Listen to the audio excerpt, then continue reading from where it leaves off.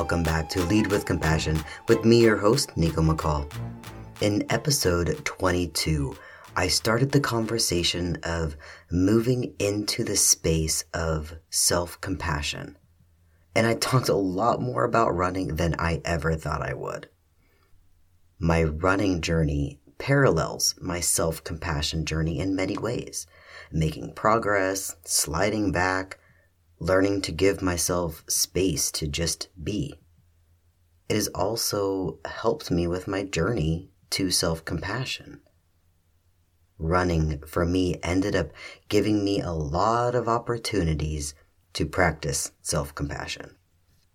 And I think that is important, absolutely necessary. Practice. What I always tried to do was just decide I was going to make a change. In this case, have self-compassion. And I would inevitably slide back to my previously established habits, which did not include self-compassion. Probably, on top of that, get down on myself for not being able to be successful. Doesn't sound much like self-compassion. Okay, so how do we learn and put into practice self-compassion? In episode 17, I outlined some steps to help you go from knowing better to doing better. Those steps could apply here. I'll list them out. Then I want to slow down and focus on first learning how to go from beating yourself up to having compassion for yourself. What does the beginning of that look like? The steps I use to help me move from knowing better to doing better are 1, become aware of your thoughts. 2, decide how you would like to behave instead. 3, know your triggers.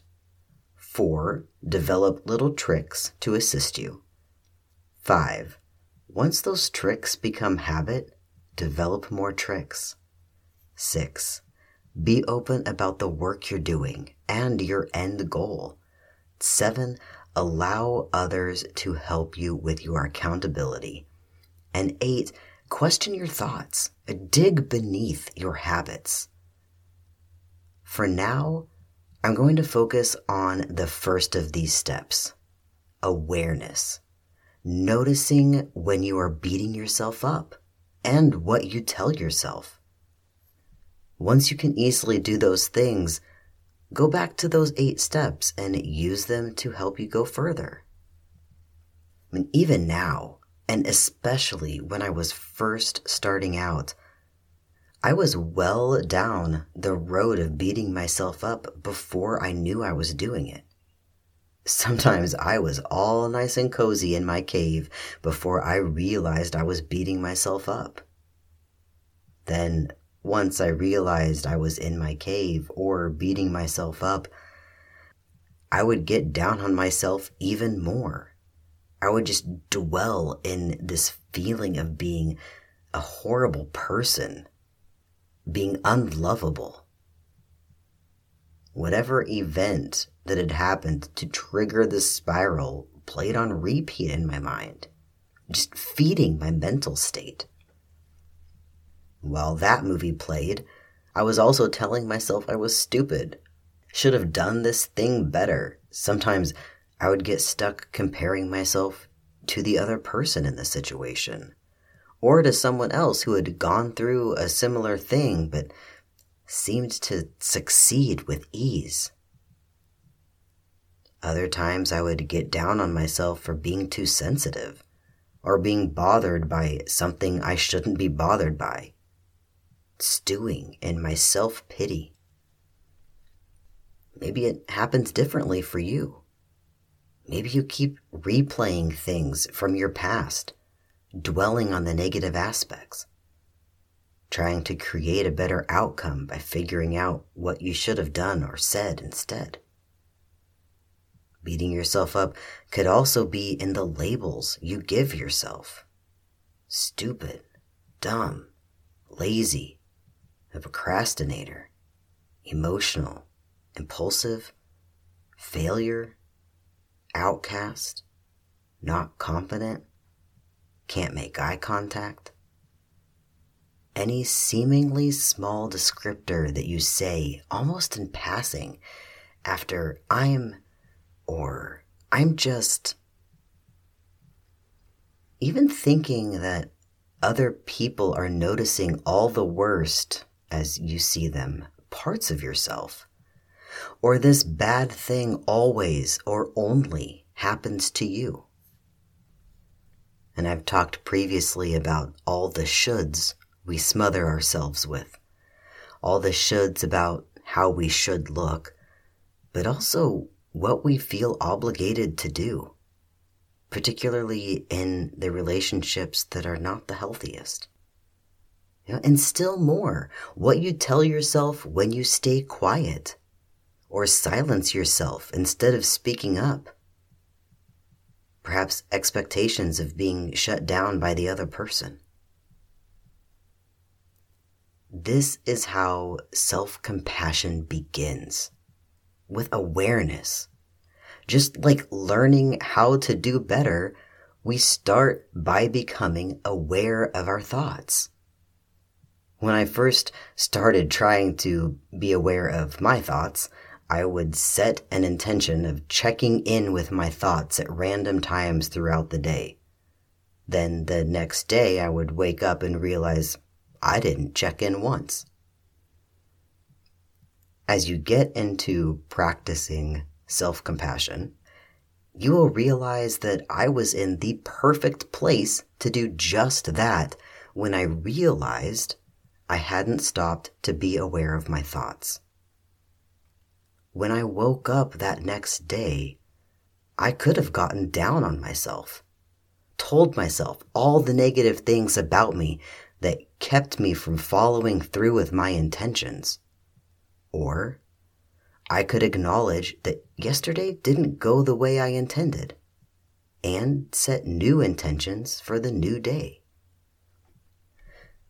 For me, this is one of the most effective ways to practice self-compassion. I'm pretty sure, though, that I could continue with this new pattern forever. So, why does it matter whether or not I know what my thoughts are throughout the day? Well, how does it feel when someone else says something negative about you? Or says negative things most of the time you talk with them? I'm guessing not good. Yet that's what we do to ourselves. So here's my suggestion. Make a list. Journal, free write, dictate into your phone. Maybe you can start by scheduling a time once a day to make this list. On this list, put all the negative things you told yourself throughout the day, or thought, even about another person. Just write them all down. When you start this process, the only point to making this list is to start to become aware of your thoughts. Don't even keep it. Make the list, then toss it. If you start to become aware of your thoughts throughout the day, write them down in the moment if you can. Another thing you can do is include what other people say to and about themselves. It might be easier to start this way, to recognize when someone else is being hard on themselves. Write it all down. What you hear someone else say may clue you into a way you've been beating yourself up that you weren't even aware of. Once you become aware of your thoughts, what you're telling yourself throughout the day, it's time to modify those thoughts. Just like those lists of all the negative thoughts we've been thinking, we're now going to make new lists. These new lists are going to be affirmations or mantras. I suggest making a comprehensive list. Be intentional with what you write down. Search the internet. Pay attention to how you encourage others and how others encourage you. Write it down. I use an affirmation app, the I Am app. 3 times a day, this app sends me an affirmation. I favorite the ones that really land, that feel inspirational. I write them in my calendar, on sticky notes, in my notebooks. These words we use and ways we've learned to beat ourselves up are just that. Things we've learned.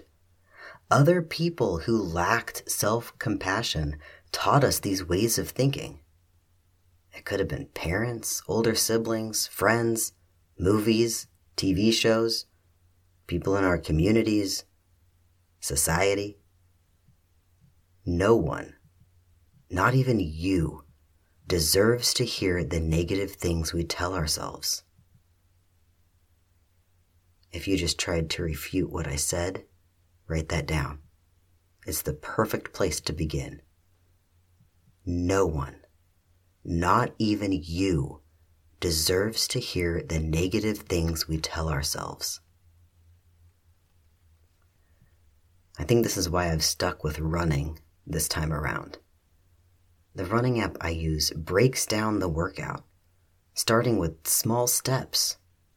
In a 34-minute workout, I only had to run 9 minutes, and no longer than 1.5 minutes at a time. And if that had been too much, a different workout program would have slowed it down even more. I started small, with something I could succeed at. I didn't go into it expecting to be able to run a 5K on the first day. It's been a year since I started the program, and I still have not run a 5K without walking. That's just where I am. It's not good or bad, it just is. What's good is that I have moved into a mental space around my running that is 100% encouraging. That's my win. I mean, do I remember that every day? No. What happens now, though, is that I hear the thought about not yet completing this program, or how my legs felt so heavy during the last run. Whatever the thought is, I hear it, acknowledge that I had it, then I let it go, and immediately replace it with an encouraging thought. I'm still running. I'm still going out there, still pushing myself. I still like it. Those thoughts feel so much better. What started to happen just recently is that I've started to believe those positive thoughts. I'm not just replacing my negative thoughts with positive, encouraging ones anymore. In between hearing the negative thought and replacing it, I've started also hearing myself say, well, that's not true. And then knowing instead that the positive thought I have is what's true. Just in this last month, I've gotten to that place. One of the most important things for me was letting go of the added judgment when I noticed I was telling myself negative things, beating myself up. Noticing it is just that, noticing it. It's not further reason to beat yourself up. It's actually a great thing. It's you becoming aware. If this is where you're at in your journey of self-compassion, I applaud you. Starting is hard. If you've started before and are trying again, that can be even harder. Just keep practicing. Self-compassion is not all or nothing. For me, sometimes it doesn't even feel like baby steps. Sometimes it feels like the tiniest drop of water. Keep practicing. Start wherever you are, then keep practicing. In this 24th episode, I'm pausing to acknowledge where I am. So many times I get excited about a new idea, start it, get off track, try to pick it back up, get off track again, and then let it go. I've gone through that cycle more times than I can count. Episode 25 will be the last episode in season 1. I feel like I'm in a great place with this podcast, and I want to set myself up to continue to succeed with it. I'm learning on this journey that I don't have to push myself until I fail just to prove that I'm a failure. Let me know where you are in your journey. Are you just starting out? How do you feel about it? Scared? Excited? Apprehensive? I was all of those things when I started, and still cycle through them. Let me know how your journey is going. Contact info is in the show notes and can be found on the website, leadwithcompassionpodcast.com. Come back for episode 25. I'm going to wrap up season 1 so I can prepare for season 2. Please follow and review this podcast. I'm getting a lot out of it, but it is for you. Thanks for listening. I'll see you next time.